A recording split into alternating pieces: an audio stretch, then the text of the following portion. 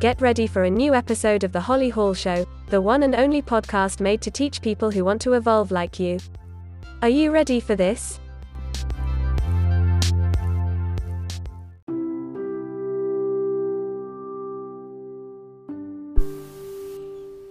Imagine you're invisible, like air.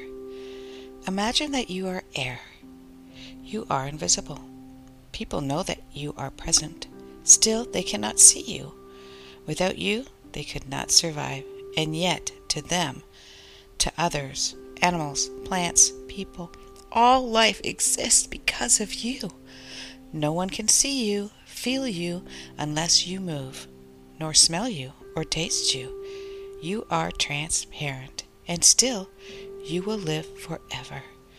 Now imagine you are air in an unhealthy environment.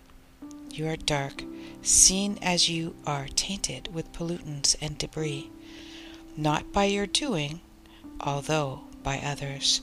Their greed, ignorance, desires, and falsehoods have damaged the quality of who you are. Now you also have a smell, perhaps a taste. However, it's not pleasant. This creates difficulty for others and all life to the midst of you. Difficulty in breathing, making others sick, rather all life to wilt and weakened. Now, envision all life approaches you, hoping to clean you, purify you, and heal you, thus restoring life itself as well.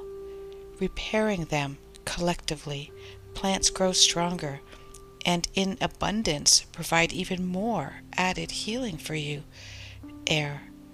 The oceans are clean and full of all life, as the salty oceans can serve as powerful green lungs for the cleansing any amount of air pollution. Although you are now becoming more invisible, you truly feel more seen, infinite, needed, and valuable for who you really are, of what you really actually are capable of being. Now every living thing needs you. You exist and make up every living thing. You are them and they are you. This is what the soul is. This is you because you are a soul.